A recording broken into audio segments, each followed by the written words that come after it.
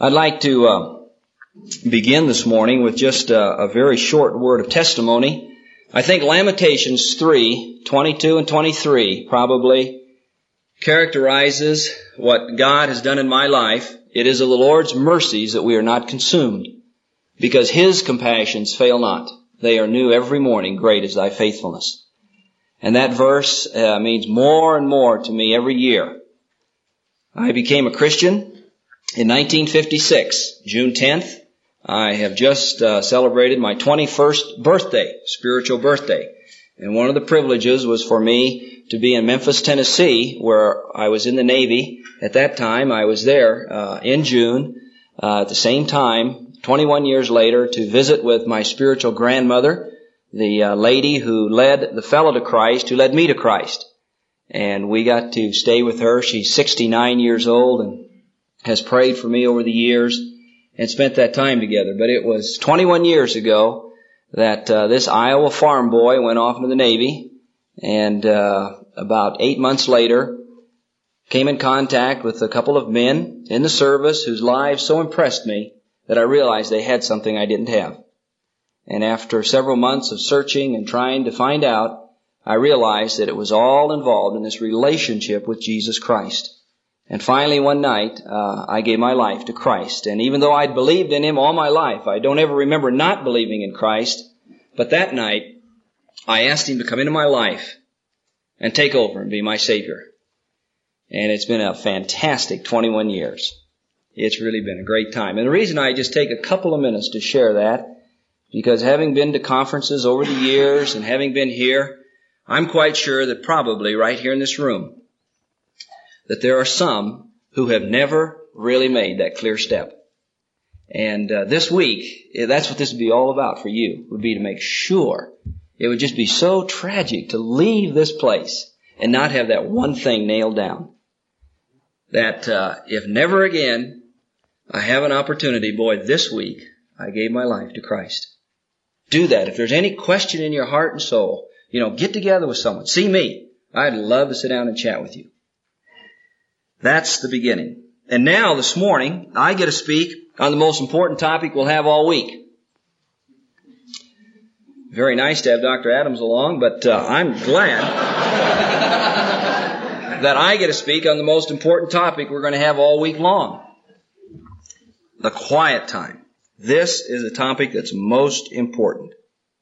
Now, I figured there are probably two classes of people here. There are those who, regarding the quiet time, it's new for you. It's, when I say quiet time, you've got questions in your mind. I wonder what he's going to talk about.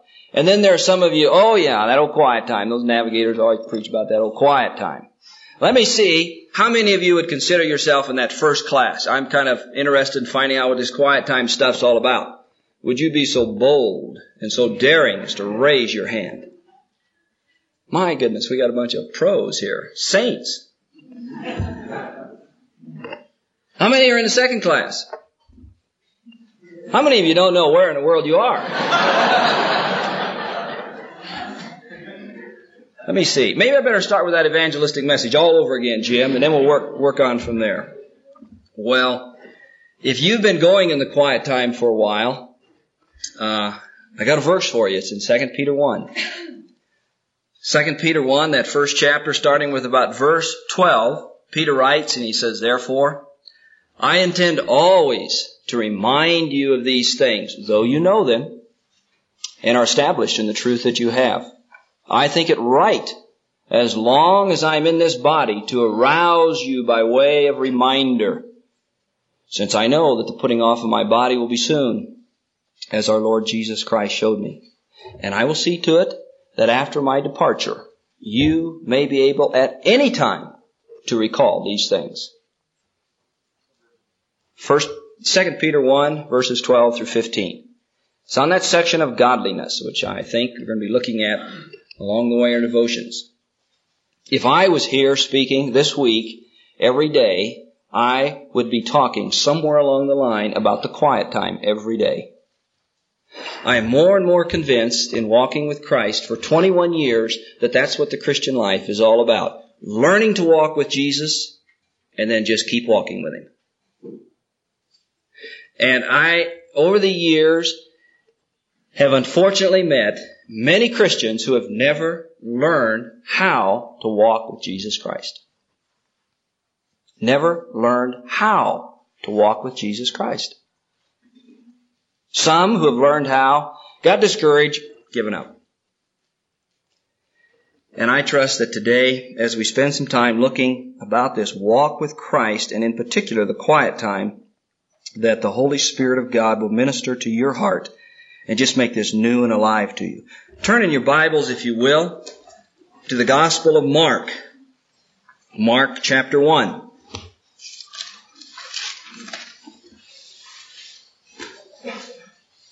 Remember, therefore, I intend always to remind you of these things, even though you know them and are established in the truth that you have.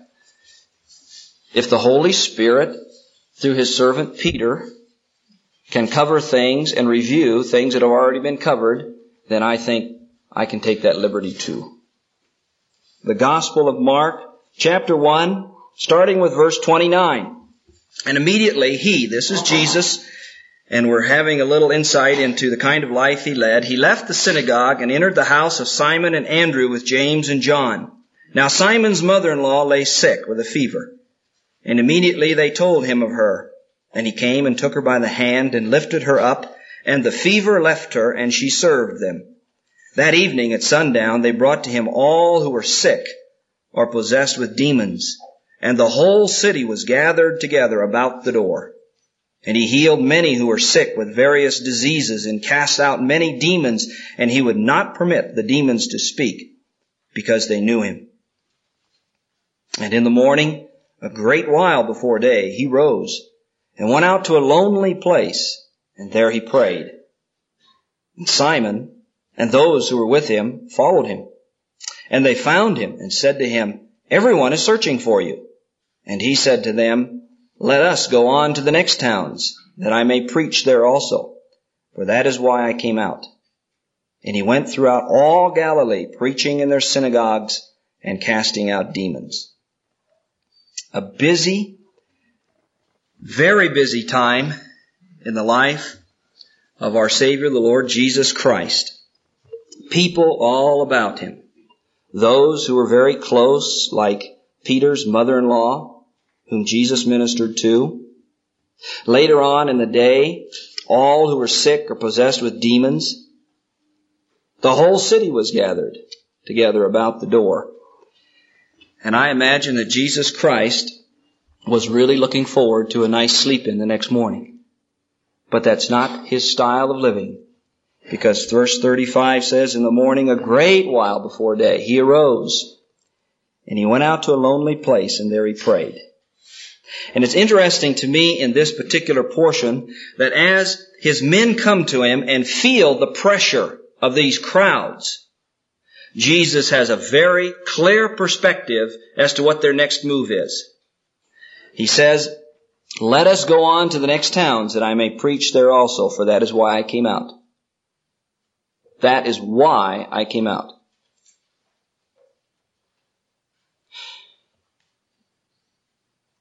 You're ready to live when you know who you are and why you're here and where you're going. And Jesus knew that. But in the midst of the pressures that were put upon Him, He realized that it was very important that He withdraw and take some time, communion with His Father, in order to keep those priorities established. Waldron Scott, years ago, I remember him saying, life seems to be a matter of establishing and maintaining priorities. And that's true. And one of the great benefits in what we call the quiet time is just that. Withdrawing, taking time to see things from God's viewpoint. And here we have the example of Jesus Christ Himself.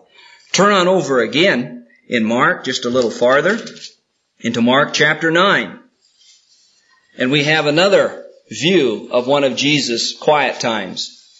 This time, He lets a couple of His men go with Him. This is in Mark chapter 9, starting with verse 2. And after 6 days, Jesus took with him Peter and James and John and led them up a high mountain apart by themselves. Mark 9, verse 2. Notice, a high mountain apart by themselves. Remember, Mark 1:35 said, a lonely place. And he was transfigured before them, and his garments became glistening, intensely white, as no fuller on earth could bleach them.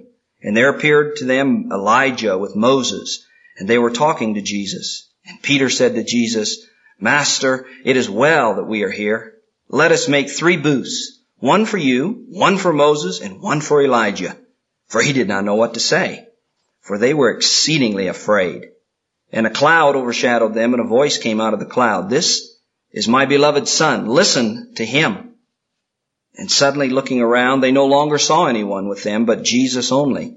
And as they were coming down the mountain, he charged them to tell no one what they had seen until the Son of Man should have risen from the dead. So they kept the matter to themselves, questioning what the rising from the dead meant. And they asked him, Why do the scribes say that first Elijah must come? And he said to them, Elijah does come first to restore all things. And how is it written of the Son of Man that he should suffer many things and be treated with contempt? But I tell you that Elijah has come, and they did to him whatever they pleased, as it is written of him. This is the account of Jesus' transfiguration. Again, a time when he departs, and he takes these 3 men with him, and here on this high mountain, they meet with God, and also is there Elijah with Moses. And Jesus has a discourse with these men. And Peter and James and John are sitting there watching this whole affair. And finally Peter says, somebody's got to say something. And the biggest thing he could come up with was, let's get some monuments going here. Let's erect 3 booths, one for, we'll get them. We'll get one for you, Jesus, one for Moses, and one for Elijah. We got to do something. And was rather sharply rebuked from out of heaven, saying, you got 2 ears, Peter. Spend more time listening than you do talking. 2 ears, 1 tongue. You listen twice as much as you speak. You listen. But notice that when they came down, these men, they had questions. And they wanted to know something. Why do the scribes say that Elijah must come first? Perspective again. What's happening in the sequence of events here? These men wanted to know, Jesus, what is taking place? Where does this fit in? You see, they were motivated. And he said to them, Elijah does come first. They got some answers. But then he puts another question to them. How is it written of the Son of Man that he should suffer many things and be treated with contempt? The point I'm getting here is that one of the things, again, that happens in a quiet time is perspective. Perspective. Perspective. Withdrawing and spending time alone with God gives perspective. You can see where things, day by day activities fit in. And it's so necessary in the Christian life. Perspective. Priorities. Where are we going? Now we could go on back into the Old Testament and we could see with Moses how he spent time with God. We could see with Daniel, chapter 6. We could see David. David, as you know, is that man who, in the book of Acts, has the testimony. When he had removed him, he raised up unto them David to be their king, to whom also he gave testimony and said, I have found David, the son of Jesse, a man after my own heart, which shall fulfill all my will. Acts 13:22. That's the testimony that David has. And we can go back into Psalm 27, where David says, one thing have I desired of the Lord, that will I seek after. This is only one thing I want from God. There's only one thing, and I'm going to put some effort to get it, that I may dwell in the house all the days of my life, to behold the beauty of the Lord and to inquire in his temple. The only thing I want out of life is God. God. All I want out of life is God. Have you ever come to that point?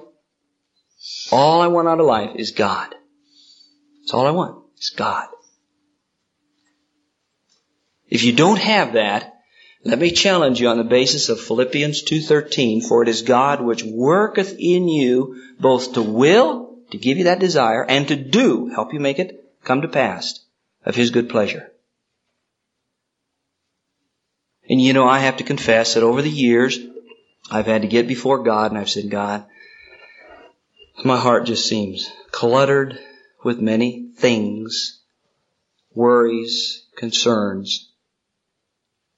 And I'm afraid you've just been choked out. Rekindle that heart of love for you. And God graciously does it. God graciously does it. But to have that heart for God, like David had. Paul had it. You know that good verse in Philippians 3, where Paul says that I may know Him and the power of His resurrection, fellowship of His sufferings, being made conformable. Philippians 3:10.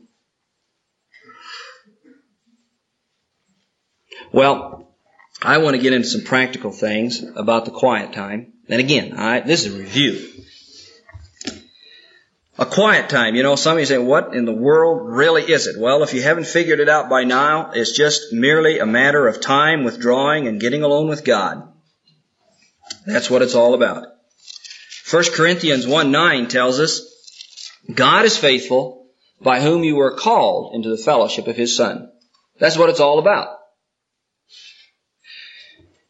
You know, it's interesting living out of your country. You get a dimension of life. There's sort of a dimension of life that is opened that you don't quite get staying within your own country. You see things a little differently. And one of the things that, as I've gotten out of the United States for the last 4 years, it's helped me to realize how much, as Americans, we're activists. We're doers. We're doers. We are more concerned with the results than we are the process. We're more interested in the product and the results than we are many times the process.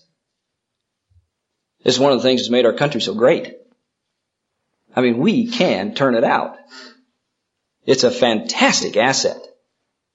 But at the same time, we want to be reminded there is a process also. And in the Christian life, God wants us to be, not only to do.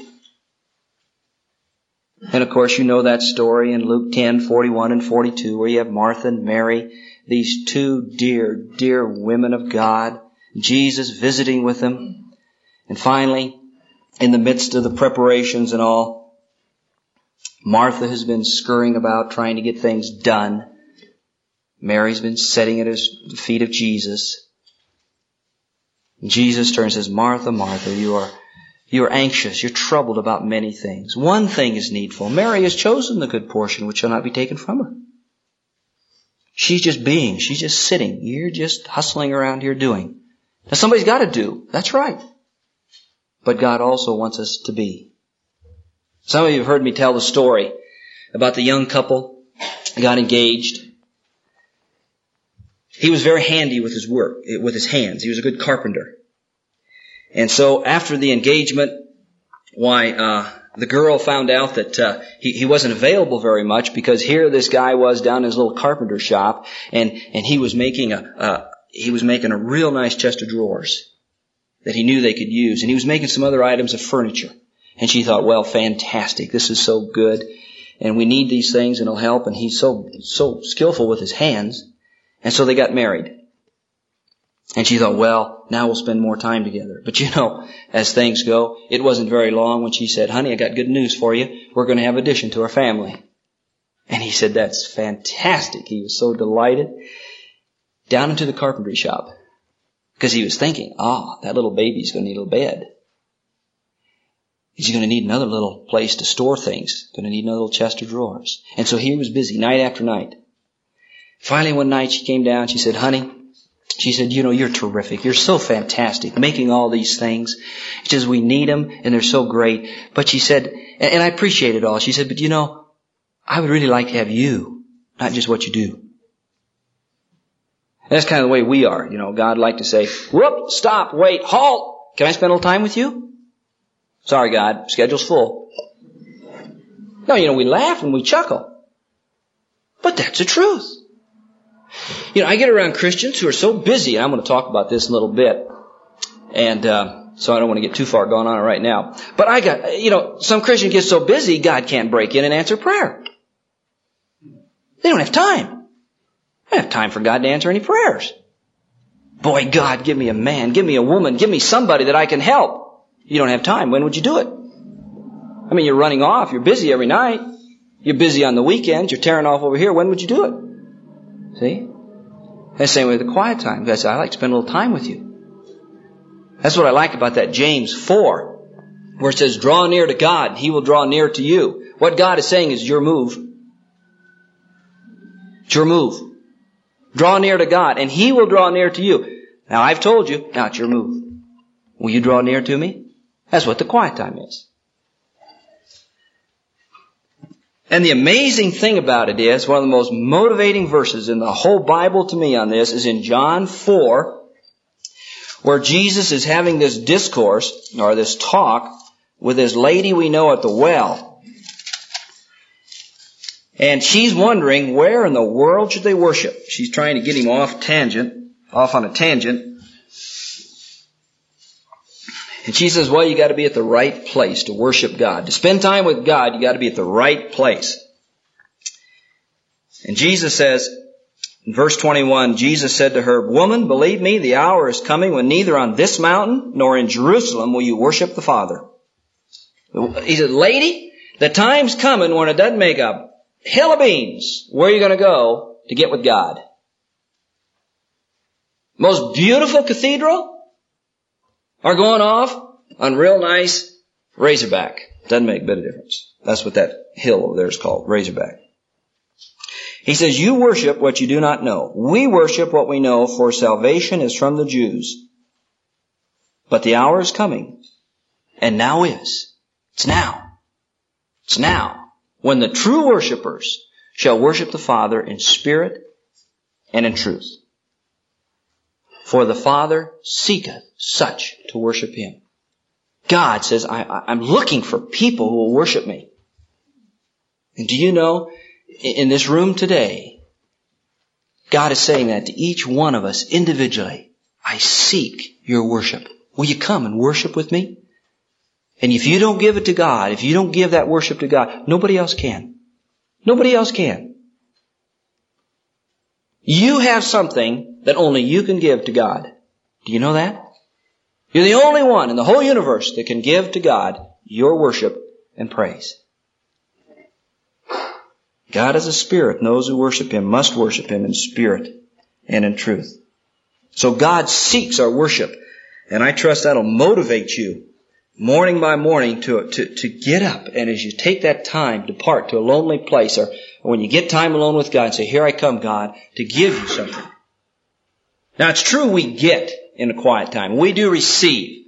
And I'll be mentioning some of the things of what we get in a minute.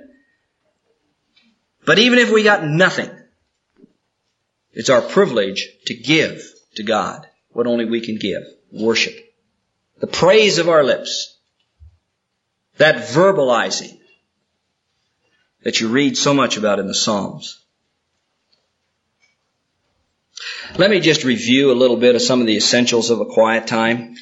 Just again, one of them you know is the Word and prayer, because it's in the Word of God that God speaks to us. It's in prayer that we speak to God. Andrew Murray, a great saint, has this quote. He said, little of the Word with a little prayer is death to the spiritual life.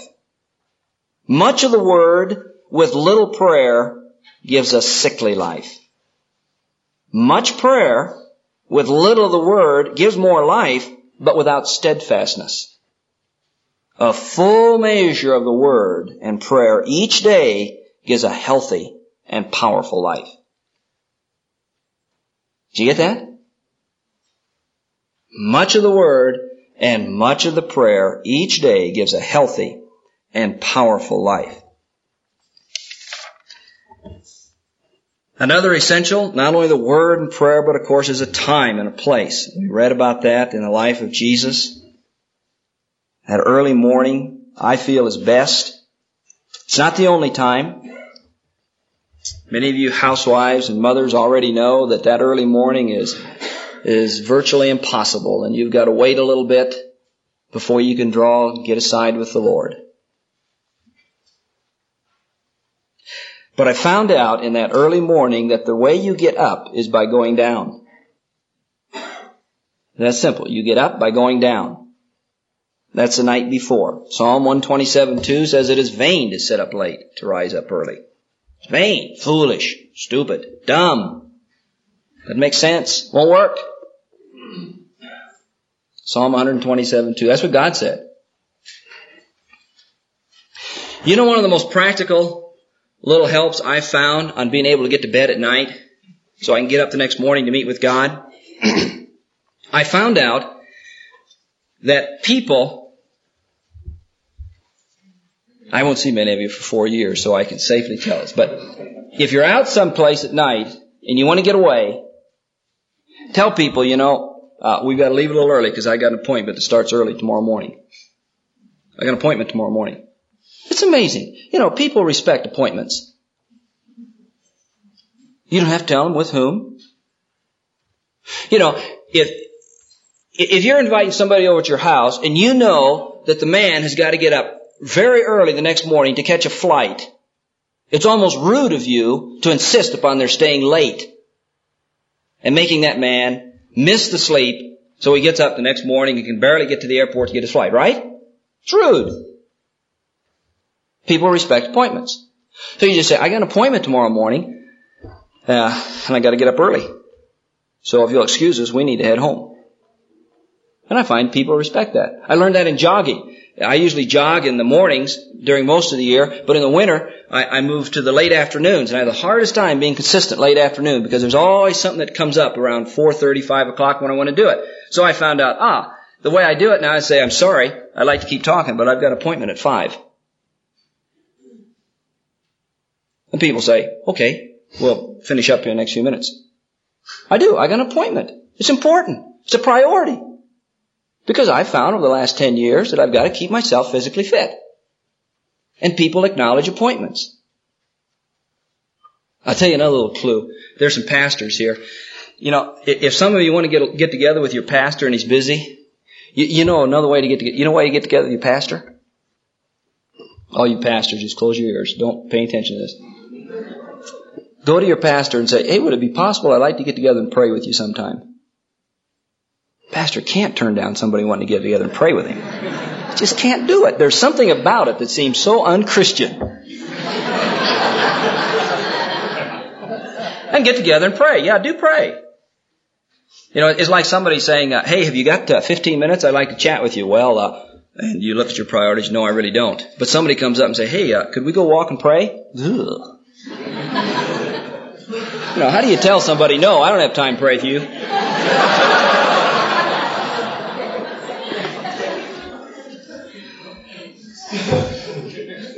A time and a place. A little plan. Most of you are probably familiar with this 7 Minutes with God. It's a little booklet. You can pick it up in the book nook. Get it. A little time of opening prayer. Reading your Bible. How many of you use a reading chart in your quiet time? You have a reading chart that you read from. Let's see your hands. How many have tried and thrown them away? Let me give you a couple of ideas of what I do. For 20 years, I've used a reading chart. I've tried several different ones, and I find that my tendency is that I become a slave to the chart. And I find that I have my quiet time, and I've got to get through that reading. Here it is in the Old Testament, here it is in the New Testament, and many times that's all I end up doing is getting through my reading and making a check. I got nothing. I didn't even meet with God. God, where are you? And what I found out is that I first of all went from a daily to a weekly goal on that reading program. And now I've gone to a monthly. And that is, I still have my reading program because I do want to read through the Bible systematically year after year, and I find the best time to do it for me is my quiet time. But I also find that there are some times when I want to be reading elsewhere in the Scriptures with my quiet time. But that doesn't bother me. Because what I do, let's say maybe I've been out of the Gospels for a little bit and I want to get back into the Gospels for my quiet time. I just want to walk with Jesus for a little while. And so I discard Leviticus. And I go to Mark. Well, wait a minute. I don't want to throw Leviticus out that year. Well, then I just sit down some Sunday afternoon, a couple Sunday afternoons, and I read through Leviticus. It's on a weekly or it's a monthly goal. And I'm not chained to it that I've got to read it this day. And that might be of help to some of you. If you got more questions, why, I'll be glad to talk to you about it. Because, you see, it's not quantity we want, we're after quality. Proverbs 15:16 says, better is little with a fear of the Lord than great treasure and trouble therewith. Better to have a good 5 minutes and really meet with God than 50 minutes and wonder what happened. And then, of course, we read the Scriptures and we meditate. What does it say? What does it say to me? Most of the time you get the answer to the second question when you get a good answer to the first. When you find out what does this Scripture say, then usually what does it say to me is very obvious. No problems. Or as we'd say in Australia, no worries, mate, no worries. George Fouché down in Wichita has helped. He says, you want to put your specs on when you read the Bible. And he uses S-P-E-C-S. He says, is there a sin there? I'm looking. Is there a sin here for me to forsake? Is there a promise for me to claim? Is there an example for me to follow? Is there a command to obey? Is there a stumbling block for me to avoid? S-P-E-C-S. Put your specs on as you read the Word. A sin to forsake. A promise to claim. Is there an example here for me to follow? Is there a command here for me to obey? Is there a stumbling block for me to avoid? How many of you here have used the devotional diary? Are you familiar with that? I see a number of you have. I find usually two classes of people with a devotional diary. There are those who love it, and there are those who say, ugh. And the reason I say that is if you really love it, don't think that everybody does.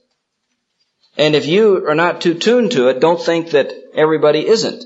It's a real help. Some people just love to have that. But let me encourage you to have a little notebook and write some things down what God gives you day by day. And then, of course, we pray in it. We have a time of adoration, confession, thanksgiving, supplication. Prayer pages. How many use prayer pages? Let's see. How many don't know what I'm talking about? Thank you, JV. I find a prayer page, what I refer to as a T-square, of just taking a page and putting a line down the center, and then putting a line at the cross, so you have a T, and putting on one side request and the other side answers, one of the most helpful ways to teach people to pray and to help me in my prayer life. We had a little group down in Sydney. Oops. Tells me I'm about through. And this group was kind of stumbling along. I was in charge of the Bible study discussion groups.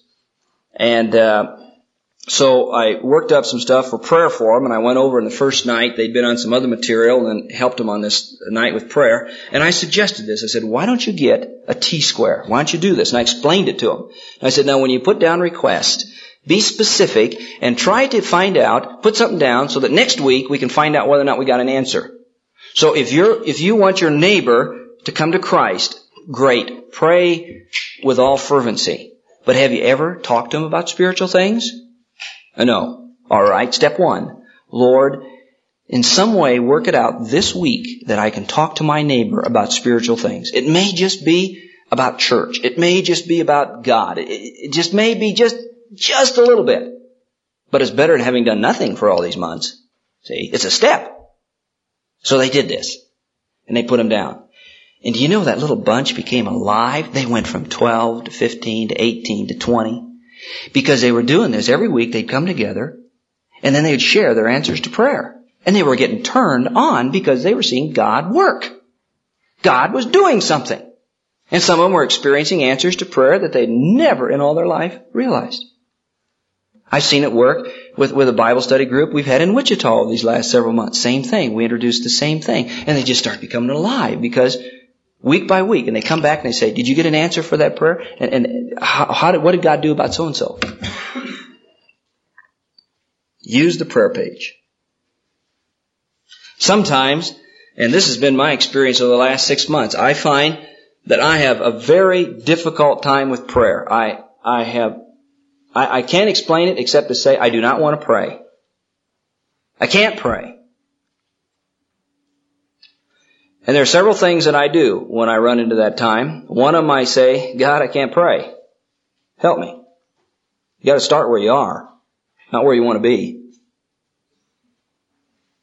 So I say, God, help me. I can't pray. Other times, I take the epistles, and I'll just start reading and praying the epistles. I'll take something like in Timothy, or I'll take Colossians 3 or Ephesians 6, and I'll just start praying that. And God will bring people to my attention. Oh yes, Lord, that's what Franklin needs. Give him that kind of wisdom. Oh yeah, thank you, Lord, that you've done this. And I find at times that I just have to have my Bible because I can't even pray unless I just start reading the Scripture. And that many times revives my time. Well, we've been talking about essentials of quiet time. Let me give you the fourth one. I've talked about the Word and prayer, a time and place, a plan, and the fourth, do it daily. Do it daily. We got a hard-nosed, driving Aussie who God used to start the Navigator work down in Australia. His name's Jack Griffin. And he has a very simple standard for the quiet time. 7 out of 7. 14 out of 14. 28 out of 28. 56 out of 56. Very simple. You just don't miss. Then you don't have to worry about it. How's your quiet time? You work on quality, see? Do it daily. And what happens? Well, you become more like Christ. You become more like Christ. Is that beautiful verse which so many of you know in 2 Corinthians 3:18, and we all with unveiled face beholding the glory of the Lord are being changed into His likeness from one degree of glory to another. For this comes from the Lord who is the Spirit. Jack Griffin says, yard by yard it can be hard, but inch by inch it's a cinch. You like that? Yard by yard it can be hard, but inch by inch it's a cinch. Day by day we get alone together with God, and we're not even aware of it. But we start changing and become more like Himself. That's what Galatians 6 tells us, verses 7 and 8. Be not deceived, God is not mocked. For whatsoever a man soweth, that shall he also reap. For he that soweth to the flesh shall of the flesh reap corruption. But he that soweth to the Spirit shall of the Spirit reap life everlasting. I can understand that verse. I come from a farm, and when we plant corn, we don't expect wheat. We don't expect wheat. We know we get what we sow. You take time to be with God, draw near to God, and what happens? He will draw near to you. It's that simple. I got a letter from a guy that we got going in a quiet time, in a little group. Let me read it. He says, since commencing the group, this was down in Sydney, we have learnt 19 verses, and tomorrow will be a tough morning as we propose to review at random and seek to be word perfect. Quiet time has been continuous, and I have managed 7 out of 7 each week. However, I must confess that over the past week, I have found it increasingly difficult to be as regular with respect to the actual time slot. The pressure of work has decreased to some extent with Christmas approaching, and I think we are all feeling the end of the year tiredness that comes as a result. He says, Chuck, I really appreciate the time you were able to share with us, and I wish to thank you for the encouragement that you have been to me in my Christian life. In many ways, I have had a most difficult year within myself, and the Lord has used you to bring me back to priorities and purpose in life. Priorities and purpose in life. And we majored on the quiet time and Scripture memory. The memorization of Scripture has been a good discipline, and I find myself memorizing and reviewing in various places and times. Petrol, that's gas, is still short. Often a 5 a.m. queue, that's a lineup, for a 6 a.m. a gas sale. A tremendous hour to sit in a car and review verses. Had gas shortage, so they got to sit in the line for an hour to get gas, and he reviews verses. He says the hour is not too long to wait for gas, or review while the children are having swimming lessons or on the cricket field when things are quiet. And if you've watched any cricket, it's really quiet a lot of times. But this is a guy who has gotten going. You get the result, you become like Christ. We gain strength. I'm talking, remember back in Mark about perspective? When God is small, your problems are big. When God is big, your problems are small. What makes a difference? When you take time to look at God. When you take time to look with God.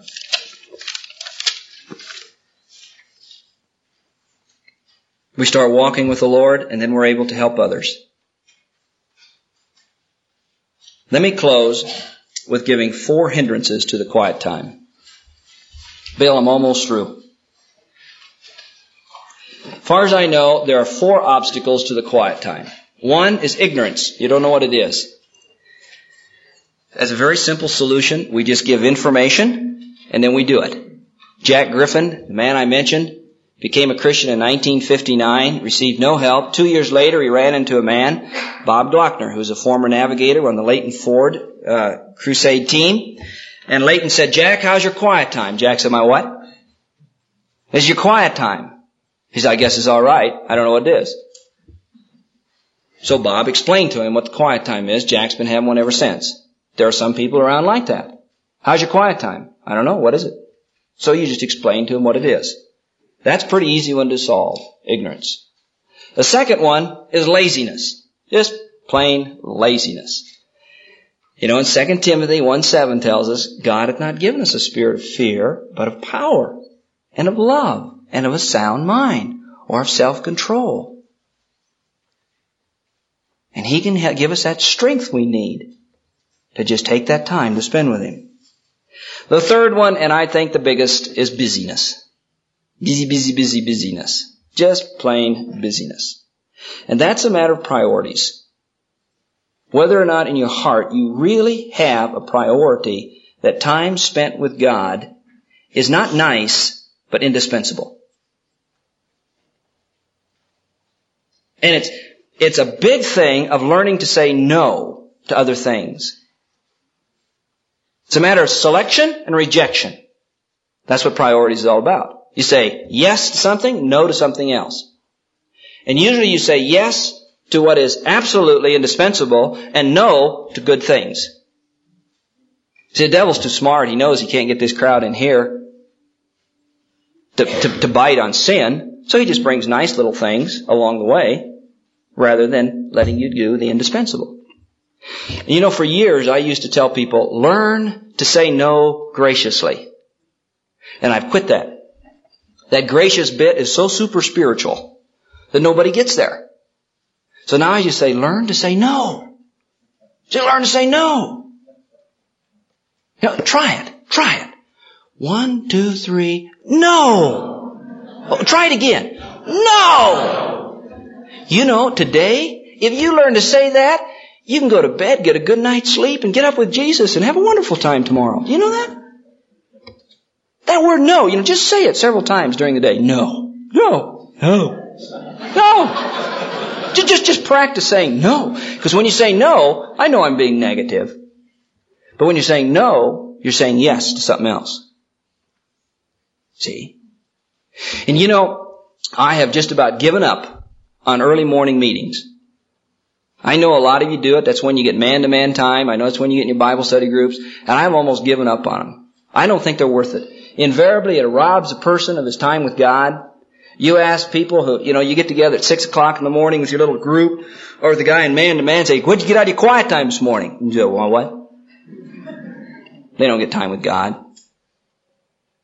And I begin to think my time with Jesus is far more valuable than getting together. And if you're a pastor, boy, if you haven't learned to say no, you've had it. It's a matter of selection and rejection. The fourth hindrance, I figure, is pride. And we just need humility for that. Humble yourselves, therefore, in the mighty hand of God, that He may exalt you in due time. Pride is, I don't need a quiet time. You know, I mean, it sounds good, but you haven't really convinced me. I know some people do it, and it's kind of a nice little exercise, but No, I really don't need it. I go to church once a week and that's all I need. Well, that's very admirable. But you eat 7 days a week. You feed your body 7 days a week. Why don't you feed your soul 7 days a week? Okay. Well, we're overtime, Bill. My apologies.